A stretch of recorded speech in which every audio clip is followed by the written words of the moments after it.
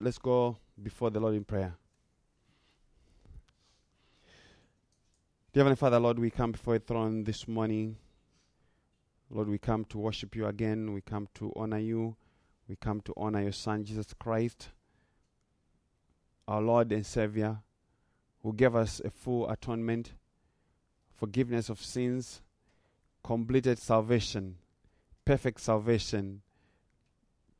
justification. And Lord, we are of all people blessed because we know the way of peace with you. We know the way of life. And Lord, we have an imperishable hope in Christ Jesus, the solid rock on which we stand. And Lord, we pray that you would bring back your gospel into the church, that the church may know it only exists because of your Son and the work that he did. And anything short of that, there's no church and there's no salvation. And so, Lord, I pray that you cause your people to come back to you. Give them the hearts to hear the things of the Spirit. Give them the understanding, Lord, that they may understand spiritual things. We pray and thank you, Lord, for yet another time that you have given us to go into your word and to learn about Jesus and how we can approach you and how we can approach Jesus in peace. Our Lord, I pray and thank you in Jesus' name. Amen. We are in John chapter 4. We are in John chapter 4, and this happens to be our last sermon, our last teaching from this chapter. We have learned a lot of things, I hope we did, from the encounter of the Lord with the Samaritan woman and then the Samaritans, and the theology that the Lord gave us from that encounter. And now we come to the close of the chapter. We are coming to the close of the chapter, and we're going to hear the Lord talking and saying, unless you people see signs and wonders, you simply will not believe. But also we are going to see the Lord healing the son of the royal official who was at the point of death. We're going to be drawing some theology from that story. So we are in John chapter 4, verses 43 to 54. John chapter 4, verses 43 to 54, and this is what they read. After the 2 days, he, that is Jesus, went forth from there into Galilee. Jesus is leaving the land of the Samaritans. For Jesus himself testified that a prophet has no honor in his own country. So when he came to Galilee, the Galileans received him, having seen all the things that he did in Jerusalem at the feast. For they themselves also went to the feast. Therefore he came again to Cana of Galilee, where he had made the water wine. And there was a royal official whose son was sick at Capernaum. Verse 47. When he heard that Jesus had come out of Judea into Galilee, he went to him and was imploring him to come down and heal his son, for he was at the point of death. So Jesus said to him, unless you people see signs and wonders, you will simply not believe. The royal official said to him, Sir, come down before my child dies. Verse 50. Jesus said to him, Go, your son lives. The man believed the word that Jesus spoke to him and started off. And he was now going down. As he was now going down, his slaves met him, saying that his son was living. So he inquired of them the hour when he began to get better. Then they said to him, Yesterday at the 7th hour the fever left him. So the father knew that it was at that hour in which Jesus said to him, Your son lives. And he himself believed, and his whole household. This is again a second sign that Jesus performed, when he had come out of Judea into Galilee. Our sermon will be titled, At the Point of Death. At the point of death, or go, your son lives. Or go, your son lives. Jesus has been with the Samaritans, those unclean, pagan, and despised people. The Samaritans have gladly received him and have urged Jesus to stay with them for 2 days. And during the time that they spent with Jesus, the Lord had taught them a number of things, and they had believed his word.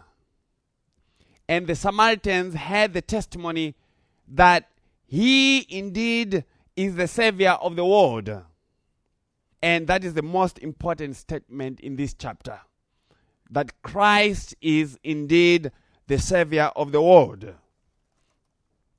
This is what John is teaching us. He wants us to know that Jesus is the Savior of the world. And the whole book of John is dedicated to proving to you that Jesus is the Christ, the Son of the living God. And if you have to have life, you have to believe in him. So the Samaritans have believed and rejoiced to have Jesus, and they have made a true testimony and confession of his person and work as the Christ who saves the world. And so their individual and combined testimony was given in John 4, verse 42. And they said, "It is no longer because of what you say that we believe, for we have heard for ourselves and know that this one is indeed the Savior of the world."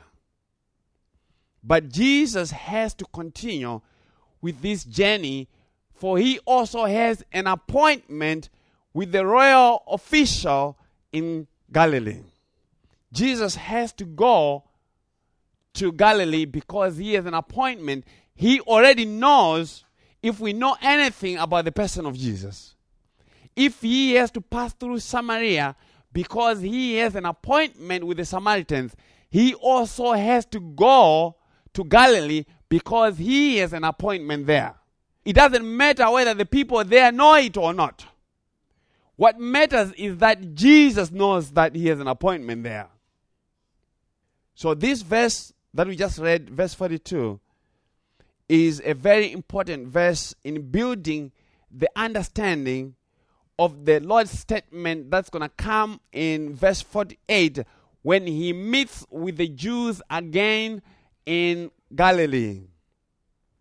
It is supposed to give us a contrast between the Jews and the Samaritans. Most importantly, a contrast between saving faith and non-saving faith. And as the Lord continued on his journey to Galilee in the north, remember he's coming from Judea. Judea is in the south and Samaria is in between, and Galilee is further north.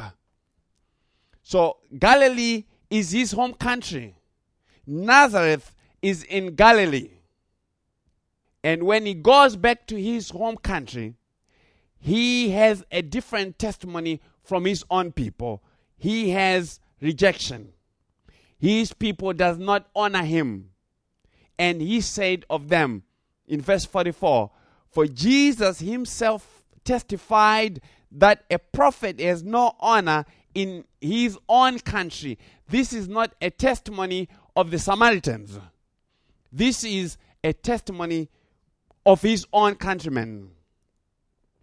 Jesus was born in Nazareth in Galilee. And his people, the very ones that he came for, did not honor him as to believe his testimony that he was the Messiah. And this is in keeping with John's teaching of the Jews' rejection of Jesus in John 1 verse 11. In John 1 verse 11, Apostle John records for us and says, he came to his own, and those who were his own did not receive him. He came to his own, and those who were of his own did not receive him. So when he came to Galilee, the Galileans received him, having seen all the things that he did in Jerusalem at the feast. For they themselves also went to the feast. That's what John records for us about the Galileans in verse 45. But the Galileans, in contrast to the Samaritans, received Jesus not in the same way as the Samaritans did. They received Jesus because they had seen all the things that Jesus had done at the feast in Jerusalem, if you still remember in John chapter 2. They had seen Jesus demonstrating his power, overturning the tables of the money changers. And according to Jesus, to receive Jesus that way, that is not a good way of receiving him. His countrymen apparently had enthusiasm for his miracles and not for the Jesus of the miracles. They thought him to be a magician, like Simon the magician in Acts 8. In Acts 8, we have a record of this magician, Simon. Acts 8, 9 to 11. It says, but there was a certain man called Simon, who previously practiced sorcery in the city and astonished the people of Samaria, claiming that he was someone great, to whom they all gave heed, from the least to the greatest, saying, this man is the great power of God. And they were giving him attention because he had for a long time astonished them with his magic arts. So this is the level of testimony that the Jews have of Jesus. Unlike the Samaritans, the Galileans did not receive Jesus as the Savior of the world, as their Savior, but as a miracle worker of the same class as Simon the magician. They did not have faith in the person and work of Jesus as the Christ and Savior of the world. They despised him. They despised him as someone they knew, who could not have been anything special. He was too familiar to them. Jesus was too familiar to his own people. To which we have a record of Mark. In Mark chapter 6, we have a record, an expanded record of the encounter that Jesus had with his own people in Nazareth. Here, Mark 6, verses 1 to 6. Mark 6, verses 1 to 6. Jesus went out from there and came into his hometown, and his disciples followed him. When the Sabbath came, he began to teach in the synagogue, and the many listeners were astonished, saying, where did this man get these things? And what is this wisdom given to him? And such miracles as these performed by his hands. Verse 3. Is not this the carpenter, the son of Mary, and brother of James and Joseph and Judas and Simon? Are not his sisters here with us? And they took offense at him. Jesus said to them, a prophet is not without honor except in his hometown, and among his own relatives, and in his own household. And he could do no miracle there, except that he laid his hands on a few sick people and healed them. And he wondered at their unbelief. and he was going around the villages teaching. So what do we see of the testimony of the Jews? They were amazed at his authority and wisdom with which he taught, but that did not cause them to love him. They hated him the more. And this happens all the time when sinners meet with someone better than them. They have to find a way to degrade them. They have to find a way to despise them below their level so that they can feel good about themselves. And if it happened to Jesus, it's going to happen to all his true people. But listen to the disparaging questions. Listen to the disparaging questions that they raised about Jesus. They said, where did this man get these things? In their own estimation, he should not be saying all these things. What is this wisdom given to him? What is he talking about? They can acknowledge that there's something about him, but they are in wonderment. And what about these miracles? These miracles being performed by his hands. When they're questioning that, they are saying there are only two sources that this man could be working this. Either by the power of God or by the power of Satan. That's what they're trying to arrive at. And obviously they are not giving God glory for that, because they are opposed to him. So despite the very impressive words and deeds of Jesus, he still was a very ordinary person to them. And they had to make him look ordinary. And so they pushed on and asked another derogatory question. Isn't this the carpenter? Isn't this the carpenter? What were they saying by saying that, isn't this the carpenter? They were saying, he is a blue-collar worker like the rest of us. He is a common laborer. He is a janitor just like the rest of us. There's nothing more to him. We know his immediate family. We know his mother. We know his brothers. We know his sisters. These are ordinary people. And they could not have someone like him. And there's another thing here that we shouldn't miss about what they said. They said, isn't this the son of Mary? That was demeaning, because in Jewish culture, you were not called by your mother's name. You were not called by your mother's name. Judges 11. Judges 11, verse 1 to 2. Now, Jephthah, the Gileadite, was a mighty man of valor, but he was the son of a harlot. And Gilead begot Jephthah.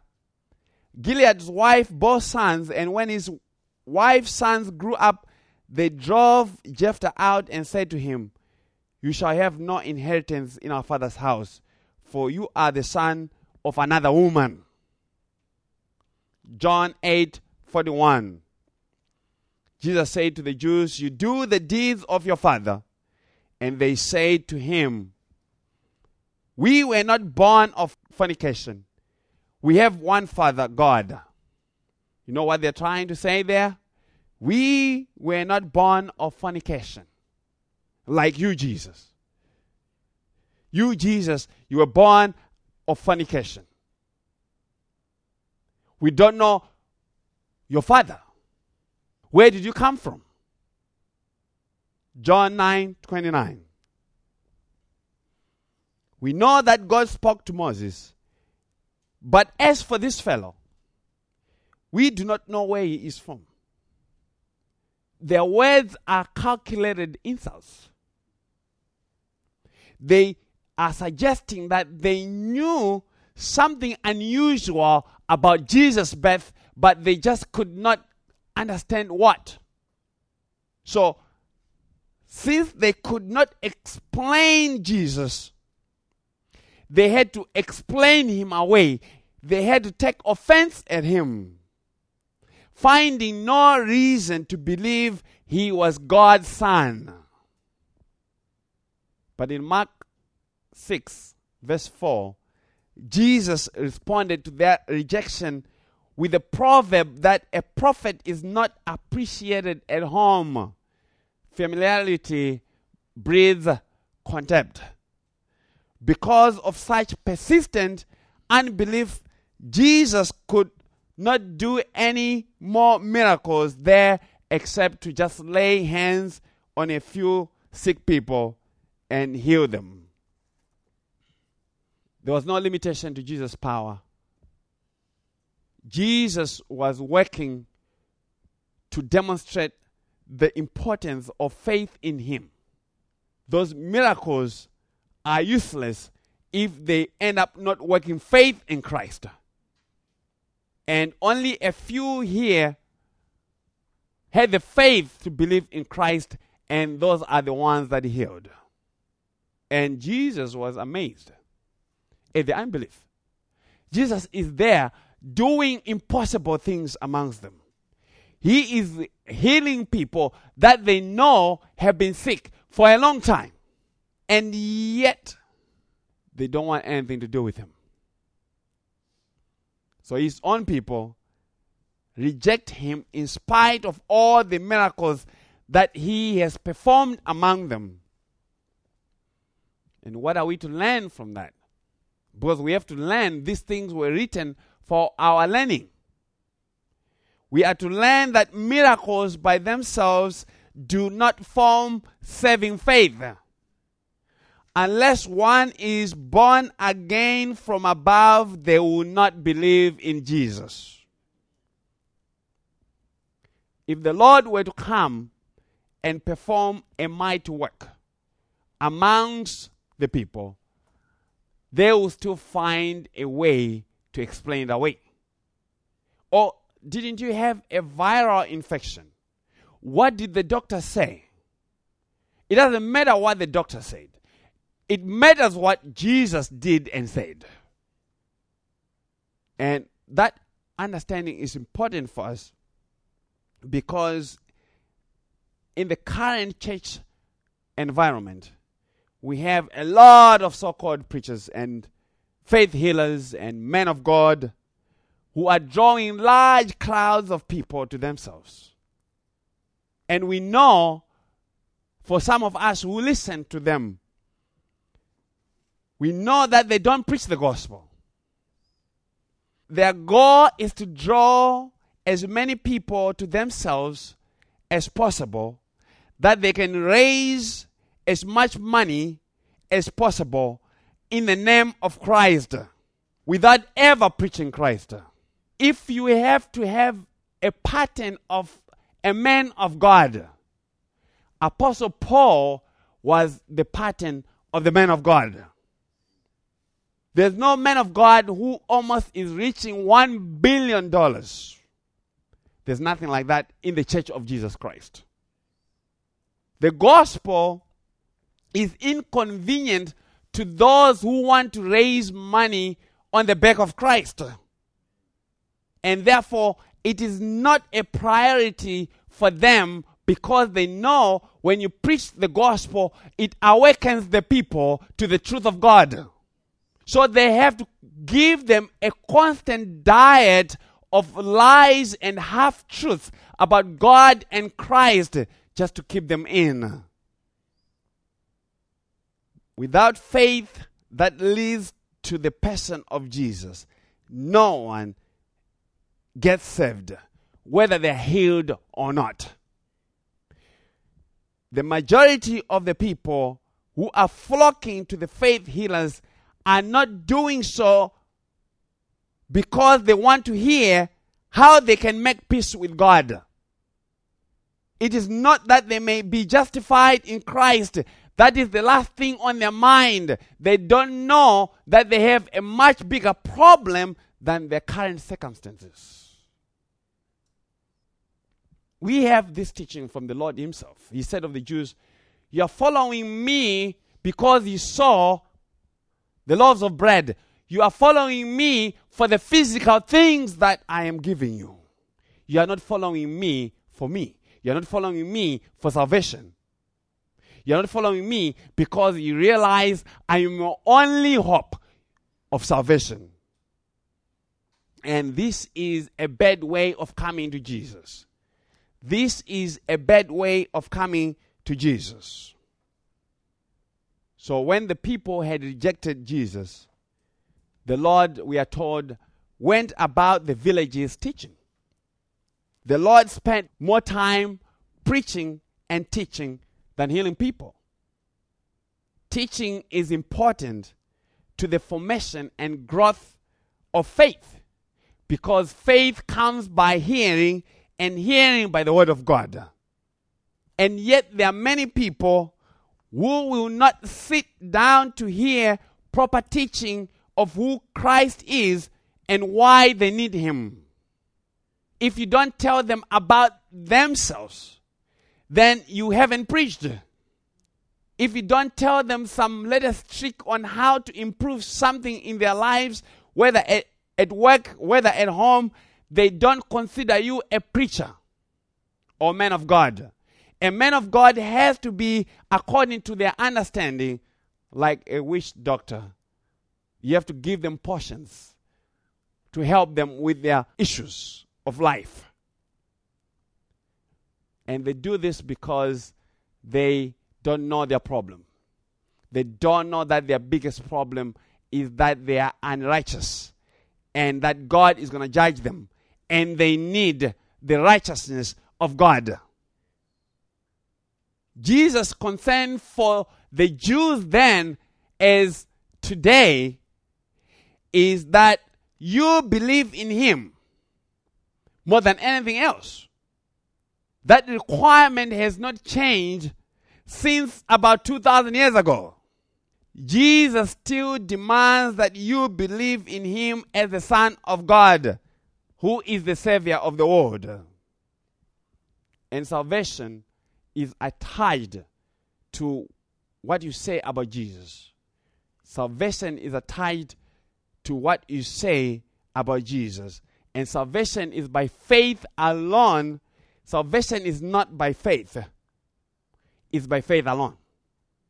Because if we say salvation is by faith, it leaves you room to bring other things. It's faith plus. No.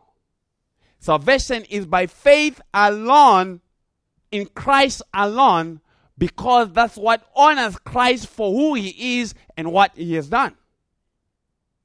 So with that background, Apostle John says, in verse 46 of John chapter 4, therefore he came again to Cana of Galilee, where he had made the water wine. And there was a royal official whose son was sick at Capernaum.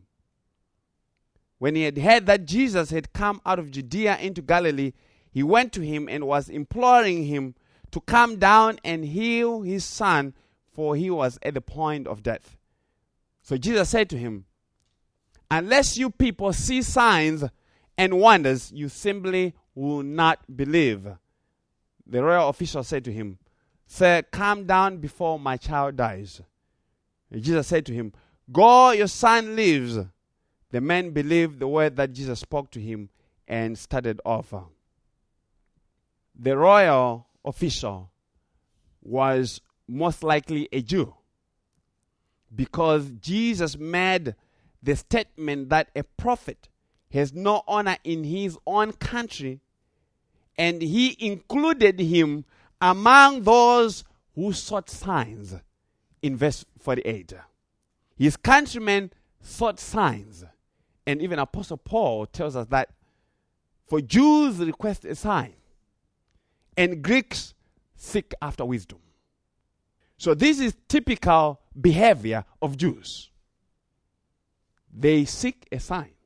And Jesus calls them an evil and adulterous generation that seeks a sign. But no sign shall be given to it but the sign of Jonah, the resurrection. That's the only sign. So the royal official has made a trip from Capernaum, which is further north of Cana of Galilee, right by the coast of the Sea of Galilee. The royal official has a son who was sick, and we are told he was at the point of death. The man, probably like the woman with the issue of blood, had exhausted all the local means and resources at his disposal to get help for his son. He has used his position. This is a royal official. He has used his position to no avail.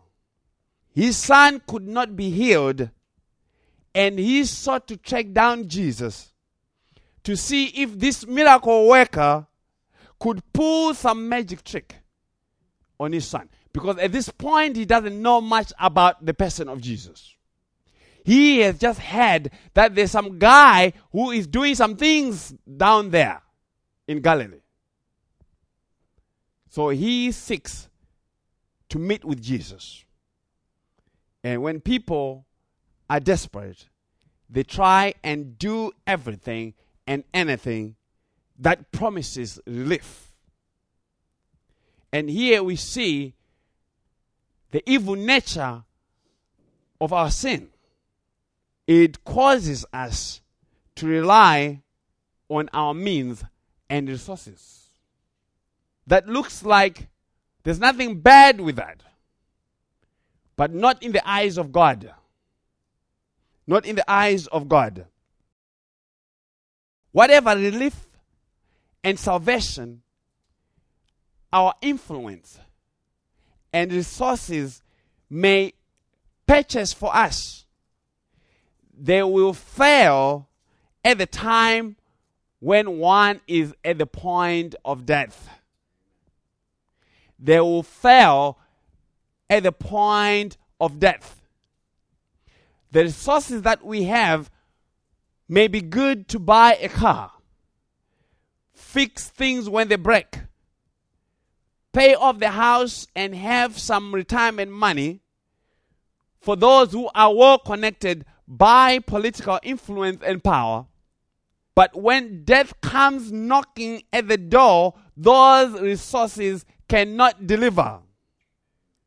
And what we see here is that every man will have to, in one way or the other, experience their inability before they can apply themselves to who Jesus is. Sinners do not just get up in the morning and say, let me try to follow Jesus. This royal official work is not good for me. It's not satisfying me. I am going to self-actualize and try Jesus. No, Jesus is never the first option for anybody. Jesus is never first option for anybody. In the scriptures, Jesus is only given or is only sought as a last resort, when every attempt of self-salvation has failed. And unless one has lost confidence that their resources are not going to deliver them, they are not trekking 20 to 25 miles from Capernaum to Cana of Galilee to look for Jesus. That's how long it was. 20 to 25 miles on foot from Capernaum to Cana of Galilee. This is a desperate man. And unless the ship is battered by waves and is about to sink, no one cries out to the Lord and say, Teacher, do you not care that we are perishing? Do you not care that I am dying? As long as the ship is fine, nobody cares for Jesus. And it is important for us to understand theology better if we are to properly have a biblical view to our struggles and everything else. our struggles come about that the Lord may show us that there's no salvation in all our ideas and programs. And that is why He frustrates our programs and ideas. He frustrates us by His grace that we may not be ensnared into self-salvation and build confidence in things that don't serve. He frustrates us that we may go out looking for Him and His salvation. And by the way, it is Him who brings about these trying situations. The circumstances of our lives are in His hands. Because if they were not in His hands, they will consume you to death and to hell. He ordained them all, and He uses them to keep us from stumbling. He uses our circumstances, our trials, our difficulties in life to drive us to Himself. So the royal official, having come to the end of himself on account of his son, runs to Jesus. If you still remember, the Syrophoenician woman also runs to Jesus when she came to the end of herself on account of her daughter who was demon-possessed. And the Lord used the sickness of her daughter to work faith in her and to display her as a model of saving faith. The woman with the issue of blood runs to Jesus after she had run out of options. People think the gospel is foolish only because they think they still have options. Once they run out of options, they'll cry out for help. And if they don't know anything about Jesus, they'll pick whatever promises relief. And for many, it shall be too late when they realize that they've run out of options and the ones that are left do not save. So we have to understand that our difficult circumstances are not the end of things. They are not the end of things. They are not accidents, but come from the sovereign hand of God that is working good in us and for us. So when the man heard that Jesus had come out of Judea to Galilee, he went out to find Jesus. He heard Jesus is in Samaria. This guy has heard that Jesus has already left Judea. He is not aware of the 2-day detour in Samaria. But word has already gone up to him right there in Capernaum. And he has already started trekking down south to meet with Jesus. So we have paparazzi who are constantly watching Jesus and following his every move. But let us not miss the point that John is teaching us. The Holy Spirit is careful to tell us that this man heard about Jesus. He heard about Jesus. He had the testimony of other people, just as the Samaritans had heard the testimony from the Samaritan woman and believed, and just as the woman with the issue of blood also heard about Jesus. They all heard about Jesus. And God still works through our own testimonies of Jesus. The royal official sought to at least have some audience with the person of Jesus to see if Jesus could be of some help. He wanted to see if Jesus could help him with his burden. This is a burdened man. But the Samaritans He have said this about Jesus. We are trying to connect the points.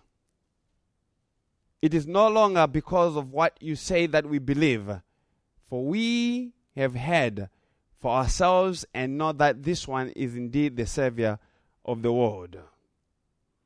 So hearing is very important to salvation. Hearing about Jesus is important to salvation.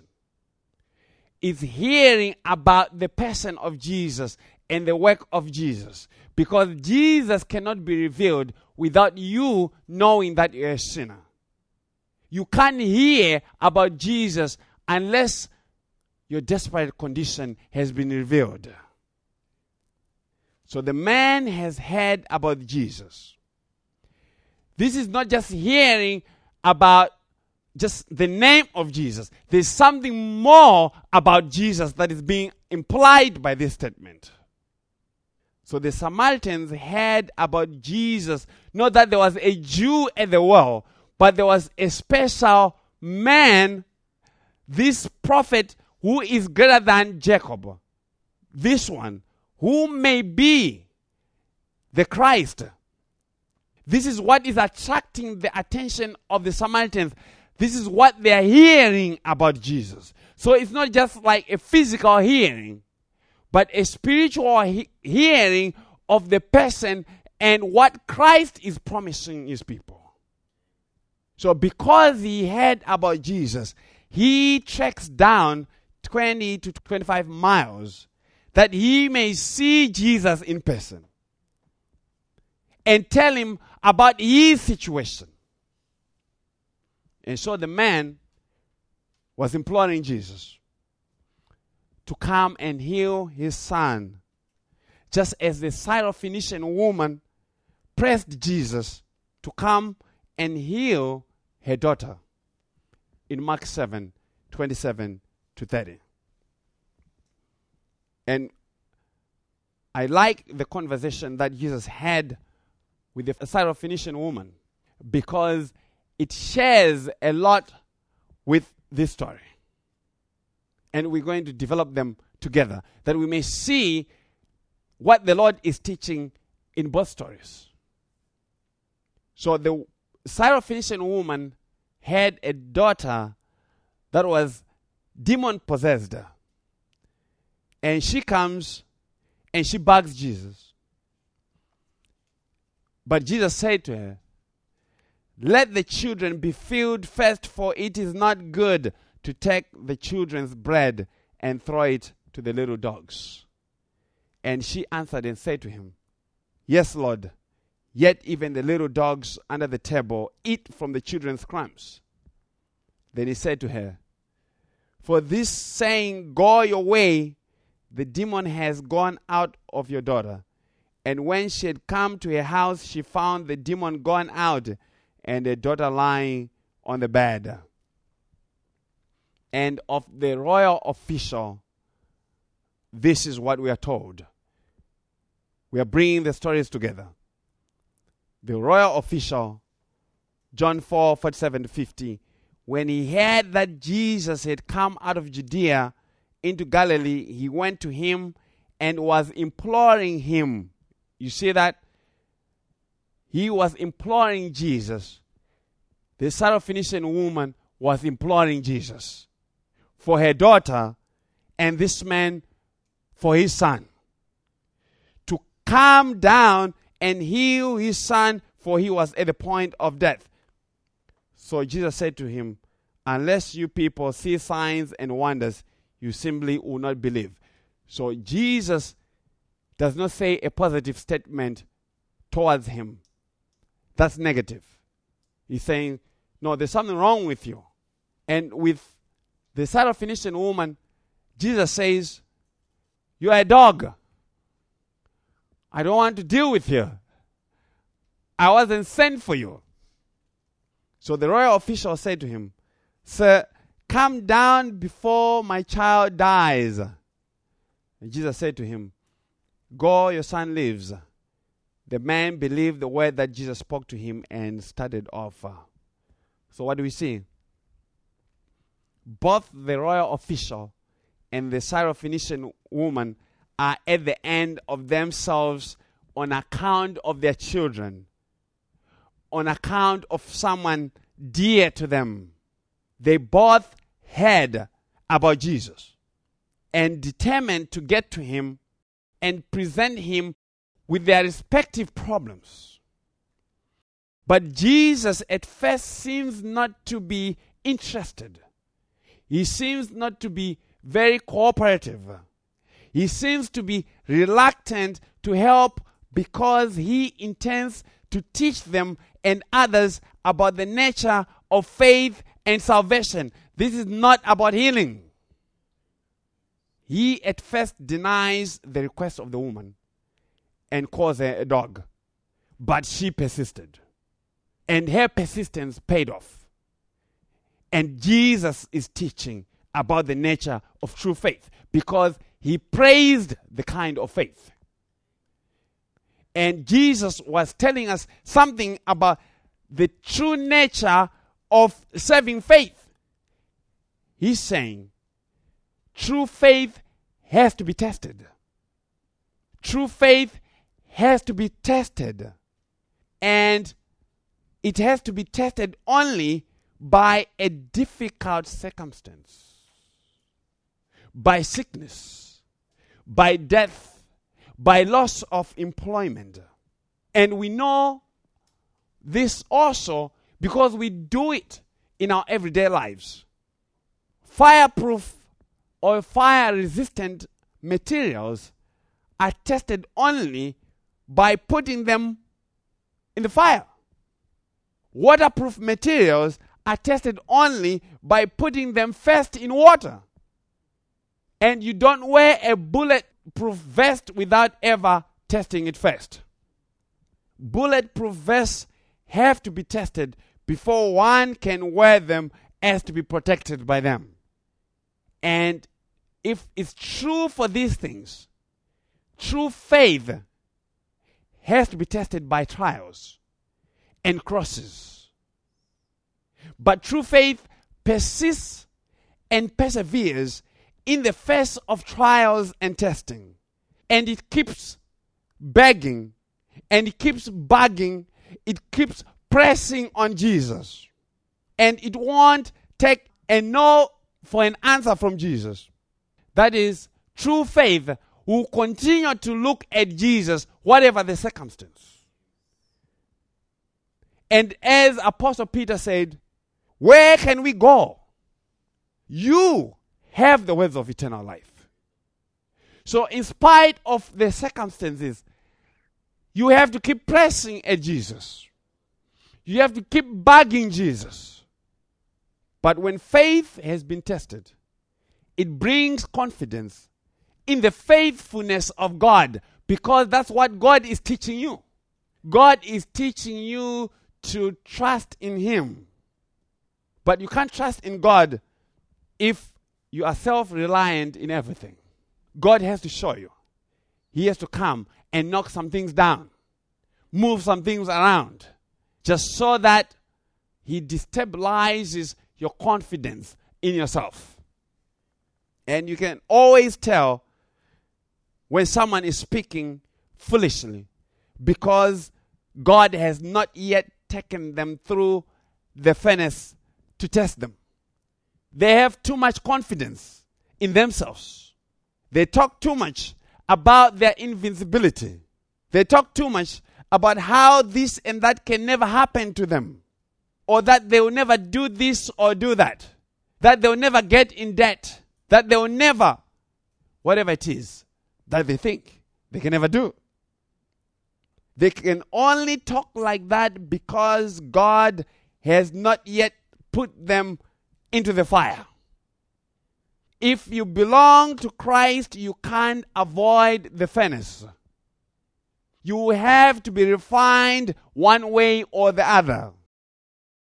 And as we know, as someone has said, God only has one sinless Son, but He has none whose faith doesn't get tested by affliction all the children of God who have to go through some kind of furnace. So the royal officer finds himself in a furnace. He finds himself in an unusual situation, very desperate for help. And to make matters worse, when he meets the Lord, he is rightly accused by the Lord for seeking signs for him to believe, even though this was a more blanket statement on the Jews who did not believe in him. You see, Jesus is not moved much by the plight of the people as he is moved by faith. Because if salvation was about poverty, God would just save everybody. There's more to God that people don't understand. And unless we actually go deep in the Bible, we always carry superficial understanding of who God is. God is moved by faith because faith alone is what honors him. And God is in the business of being honored. But the royal official goes past what Jesus said and told Jesus his problem. And said, "Sir, come before my son dies." The royal official does not have time for theological arguments with Jesus, unlike Sister Sarah Samaritan. He just wants mercy. Do you see the contrast between this officer and Sister Samaritan? This man is so desperate that he just wants mercy from Jesus. He's saying, "Jesus, have mercy on my son. He is dying. Have mercy on me and mercy on my son." Because if Jesus does not have mercy on this man, his son is not getting healed.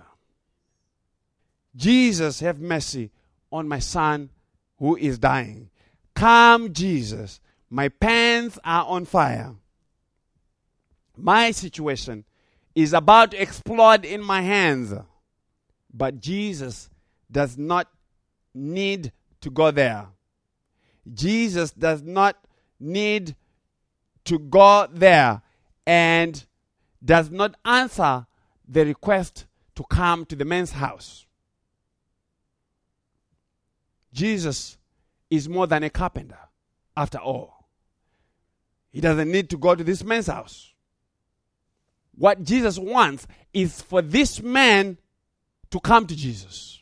That's the point. Jesus wants this man to realize that his situation can only be helped if he comes to Jesus. Jesus wanted to teach him and ourselves that there's no salvation for anyone unless they believe in him. The issue is not healing. The issue is salvation. Because salvation is greater healing than being able to walk again. And so Jesus commands him and says, "Go, your son lives." And the official gets back on the road, expecting that his son had been healed. But not without doubt, though. Because if you have to put yourself in the shoes of this man, he has walked 20-something miles. He hasn't seen his son. So for the many hours that he has to walk, he is anxious about the whole situation. He has some doubts. Is this man really telling the truth? Has my son been healed? Or am I going to be greeted to the news of the death of my son? But his doubting does not change anything. Your doubting does not change anything about salvation. Because ultimately, it is the word of Jesus that stands.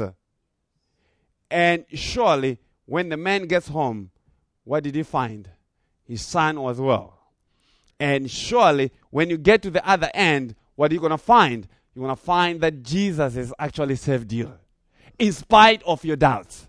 in spite of your misgivings. So let us draw some more understanding from this story and the Syrophoenician woman. Both their stories involved children who were not with the parents at the time that the parents met with Jesus. The ones who were sick were not present with those who sought help for them. So we have to ask some questions. How did Jesus know which child was sick and where the child was?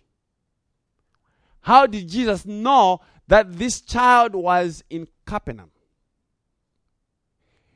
Obviously, there were a lot of other children who were sick in Capernaum. Right? And in Phoenicia, there had to be some other kid who had a demon in Phoenicia too. And we have to ask the question, how did Jesus know which one to heal, and how did the healing power get to them? That tells us more about the person of Jesus. Jesus is not just a carpenter. It tells us that Jesus is more than man. Jesus is God. And he knows all things. And he has all the power. And from this, we can also learn about the theology of prayer and healing. This tells us that Jesus is not limited by space or time or power if he determines to heal someone. And the issue is not even just healing. The issue is if he is determined to save you. Jesus is not limited. He knows exactly where you are. He knows. And at the appointed hour of your salvation, Jesus is going to send the summons that go and save Guido. He is one of mine. Jesus is able and willing to heal someone that you pray for, no matter where they are. But faith remains an important piece of this process. You do not need anybody to get you a prayer shawl or anointing oil. You don't need anybody to get some concrete from Israel and say, this is the concrete block on which Jesus walked. Like what is happening. And people are paying money for these things. There's no power of healing in water. Water is just hydrogen and oxygen. There's no healing in oil. Like these fake snake oil salesmen who call themselves preachers are selling to the people. Healing, the power of God is not on sale. We have to get that right. The power of God is not on sale. The Holy Spirit is not on sale. If God has to give you something, it's always given for free. Because if you pay something, you're thinking, oh, if I did not have the 1,000, I surely would have died. No, $1,000 does not buy you life. Christ is the one who gives life. It is Jesus alone who heals. And he does not need anybody to help him. And he can heal anyone, anytime, and anywhere.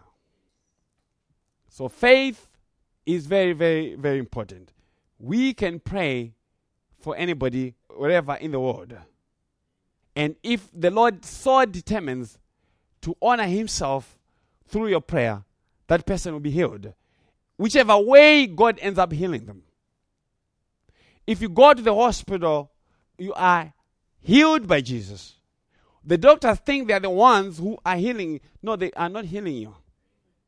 It's Jesus who is using them as secondary means to accomplish his work. But when we talk about healing in the context of those who belong to the household of Christ, we have to talk about faith. Because faith comes from God. And faith glorifies God alone. True faith keeps looking to Jesus alone for salvation from every situation. But it is important because when you hear a lot of the so-called faith healers, if they try to heal someone and the person doesn't get healed, what they always do is they accuse the person for not having enough faith. Or they'll say, oh, you have some unconfessed sin. That's why God is not honoring your faith. Or you did not tithe enough. There's something that you are doing that's getting in the way of God healing you. But we cannot measure faith with a thermometer like we do temperature. The Lord honors faith that is as small as the mustard seed. You can't even, what matters with faith is not that you feel your faith. Faith is not an emotion. What matters about faith is that God sees it. So the issue of faith is not quantity, but the object to which it looks for hope. Right? If you have faith in man, if you have faith in government, you get what man and the government can give. If you have faith in Jesus, you get what Jesus gives. Life, forgiveness of sins, and righteousness. So we have to put healing in the proper context. Healing of a person is not the end of Christ. Healing is for the purpose, for those who actually get healed, is that they may trust in Christ, that they may know who Christ is, that they may believe in Christ and be saved. And we know that Jesus does not heal all, even those who have the strongest faith. We have people over the years, strong Christian brothers and sisters, who had very debilitating health situations, and yet God did not heal them. Why? Because the issue is not about physical healing. The issue is about spiritual salvation. That's the healing that you desperately need, because this body, even if it gets healed, it still has to go into the ground, one way or the other. But Jesus warned us and said, you have to fear he who is able to destroy both the body and the soul. So the body can be destroyed, but your soul will be saved in Christ. We also have to acknowledge that God is sovereign.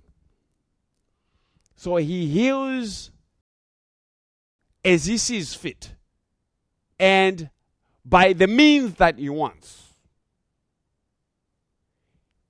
And if we have a situation that God has not removed, it's because the Lord is not yet done with what he sent it for.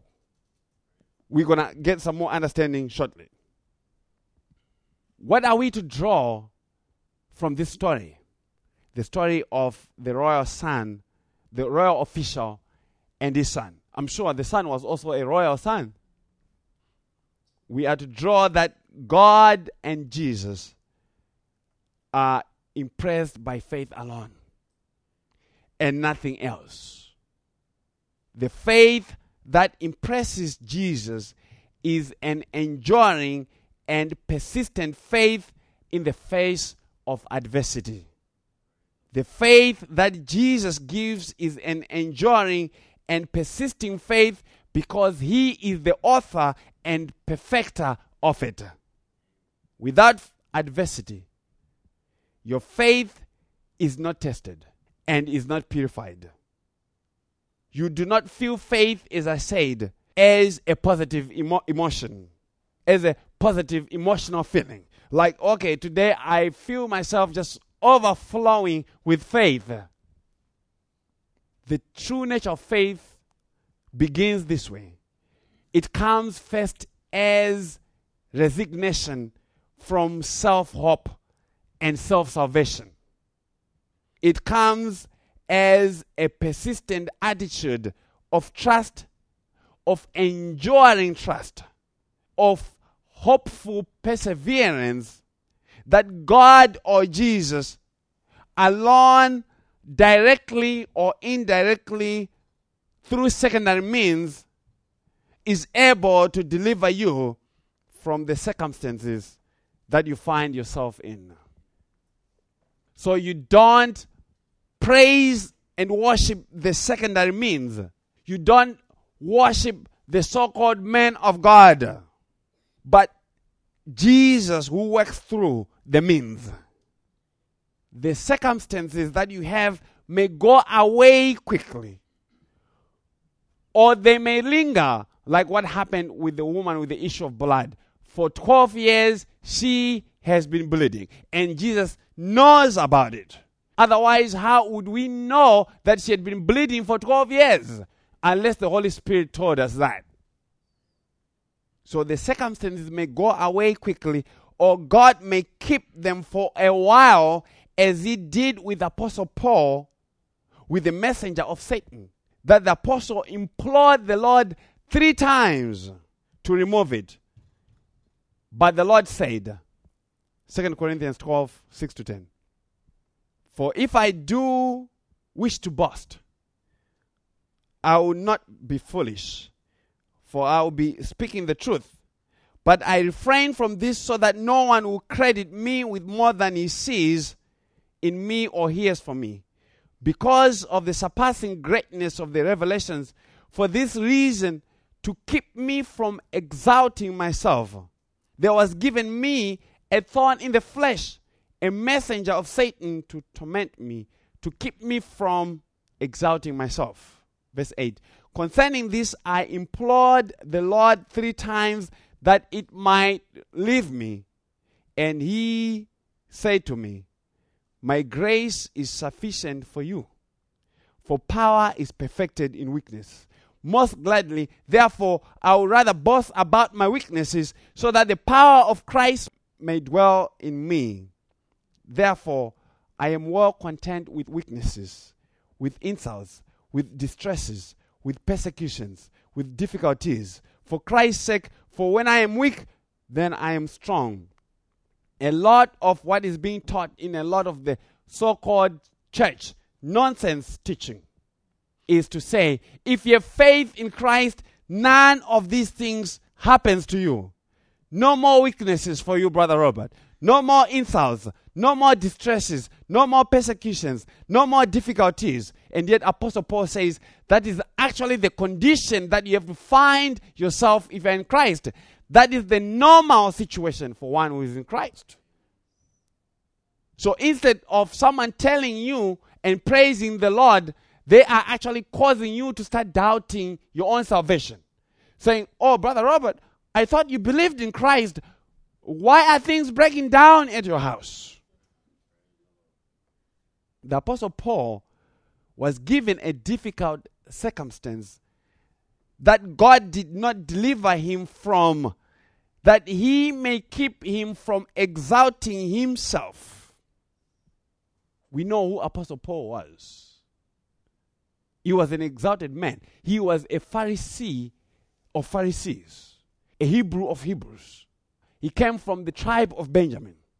And Benjamin was the most beloved of the sons of Jacob. So he's saying, I come from good breed.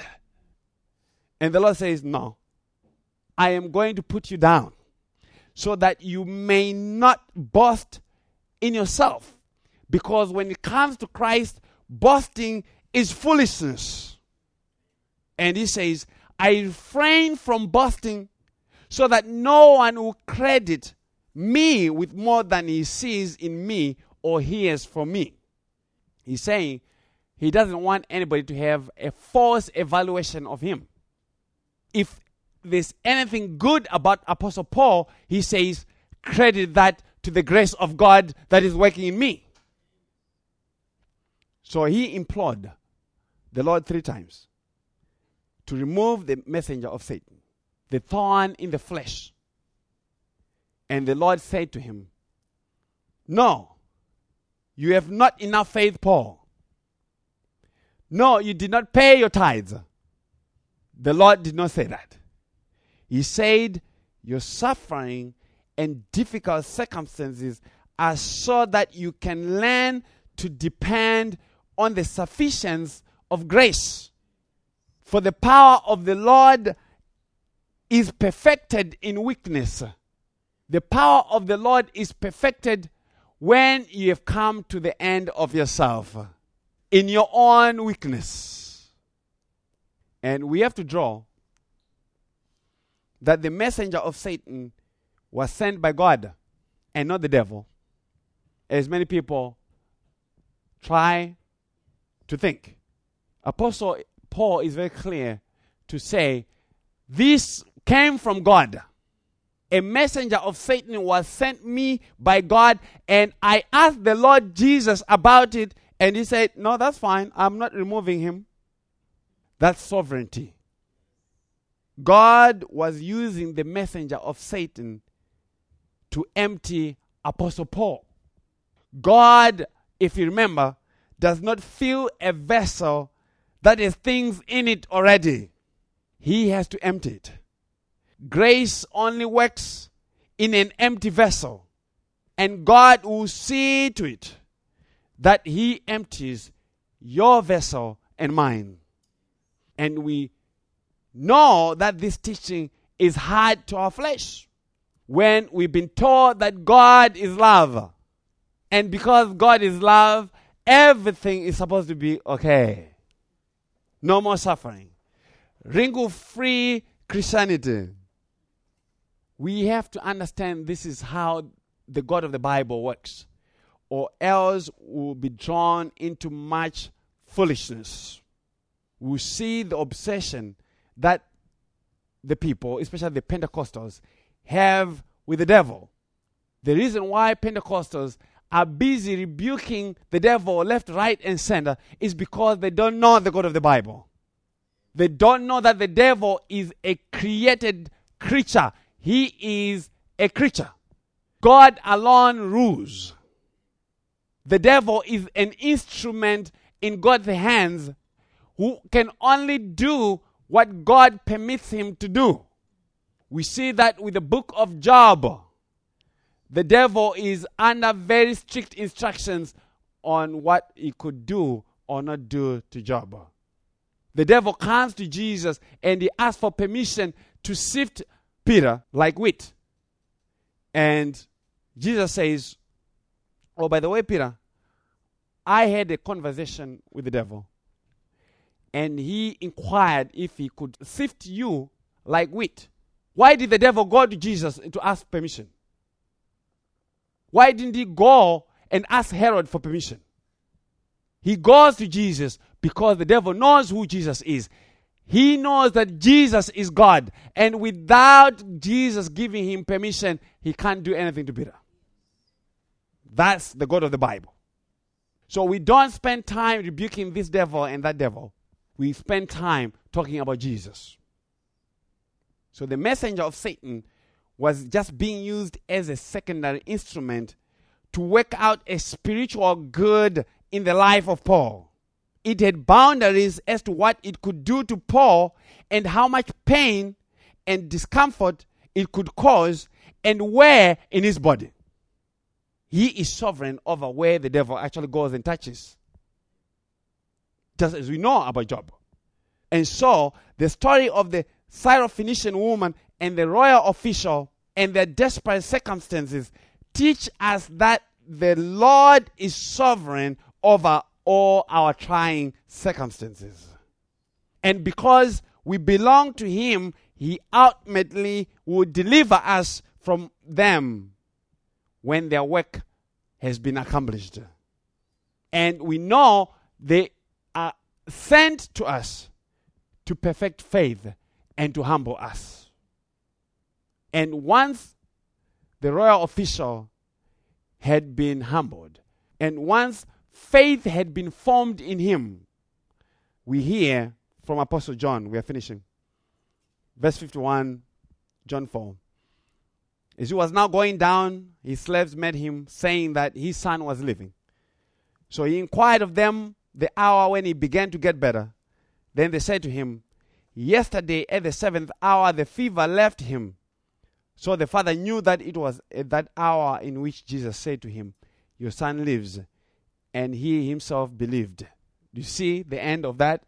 And he himself believed, and his whole household. That was the point. This is again a second sign that Jesus performed when he had come out of Judea into Galilee. The royal official was a rich and powerful guy. Something that you may not have noticed. He was met by his slaves. He had slaves in his household. He was a slave master. But the Lord sought to show him too that he was not above the bondage of his slaves. His slaves were under bondage to him, and the Lord gave him also something that put him under bondage. The sickness of his son. But we are told that when he came back to his house, he found his son well. His son was well, and his son had been made well at the very time that Jesus had spoken. When Jesus had spoken and said, your son is well. Just imagine the power of Jesus. How did he do that? That's the only thing he said. Go home, your son is well. That has to tell you more about Jesus. People say, oh, Jesus never said he was God, but he was always doing things that tell you that he is God. The slaves, don't miss this, the slaves and the whole household believed in Jesus even though they had not seen him. They believed in Jesus even though they had not seen him. Blessed are those who believe without seeing. But what is it that the Holy Spirit is teaching us so far as we close this and as we close this chapter?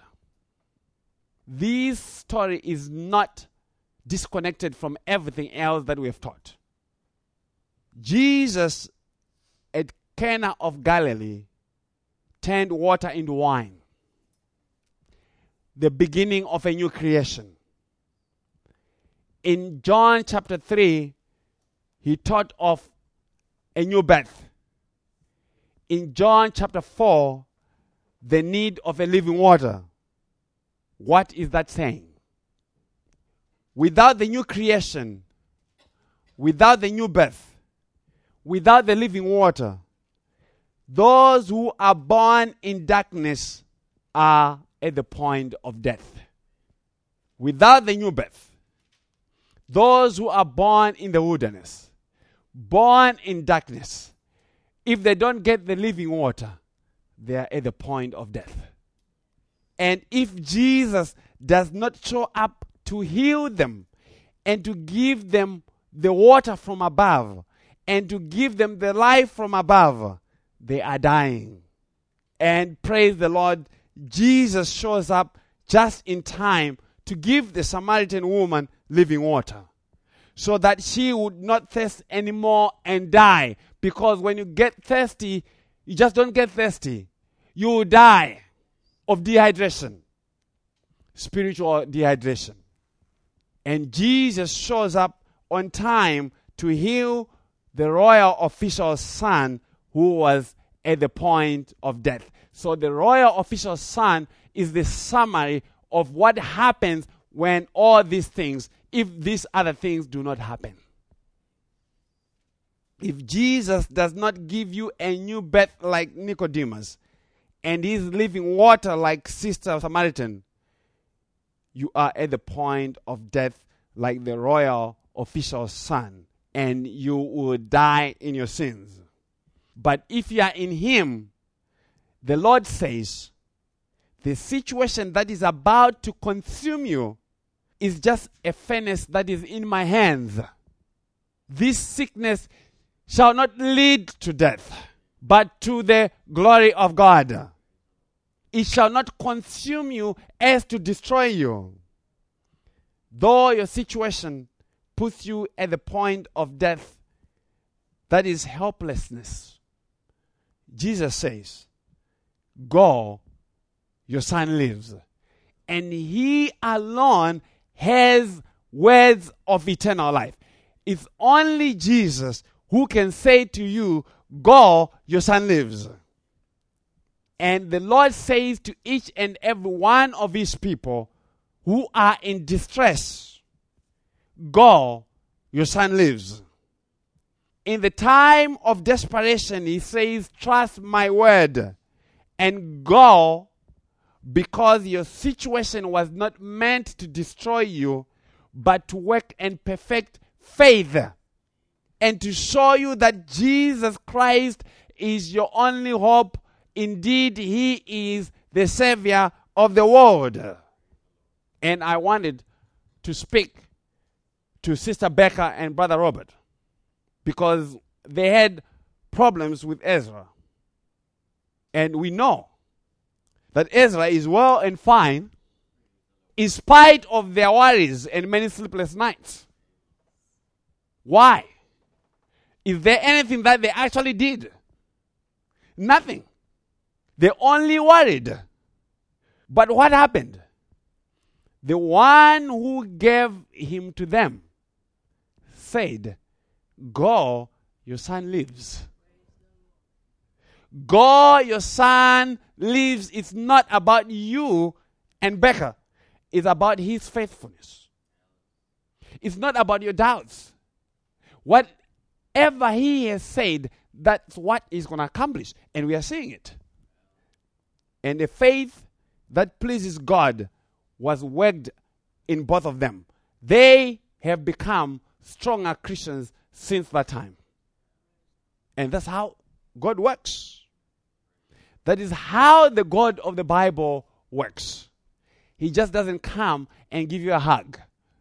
He'll give you a hug after he has accomplished his work at Mount Zion. Praise the Lord. Let's go before him in prayer. Dear Heavenly Father, Lord, we come again.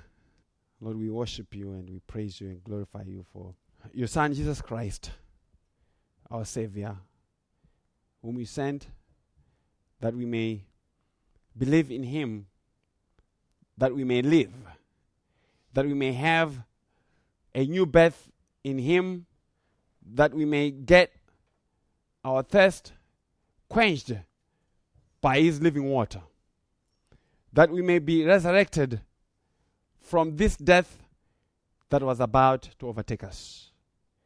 Our Lord, we praise you, we honor you for your grace and your mercy towards us. I pray, Lord, that you would increase your word in the hearts of your people, expand it, that they may hear what it is that the Spirit is teaching, that men have no hope outside Christ. There's no hope in what men do for themselves, whether in government or whatever other institution, what other religion that man may think of. Unless it's Jesus and him crucified, there's no hope for man. And Lord, we thank you, we praise you for this wonderful day. We pray for your people, all who are called of Christ, who are of the household of Christ. Lord, may you protect them, may you sanctify them and keep them and bring them to yourself for the sake of your name. We pray in Jesus' name. Amen.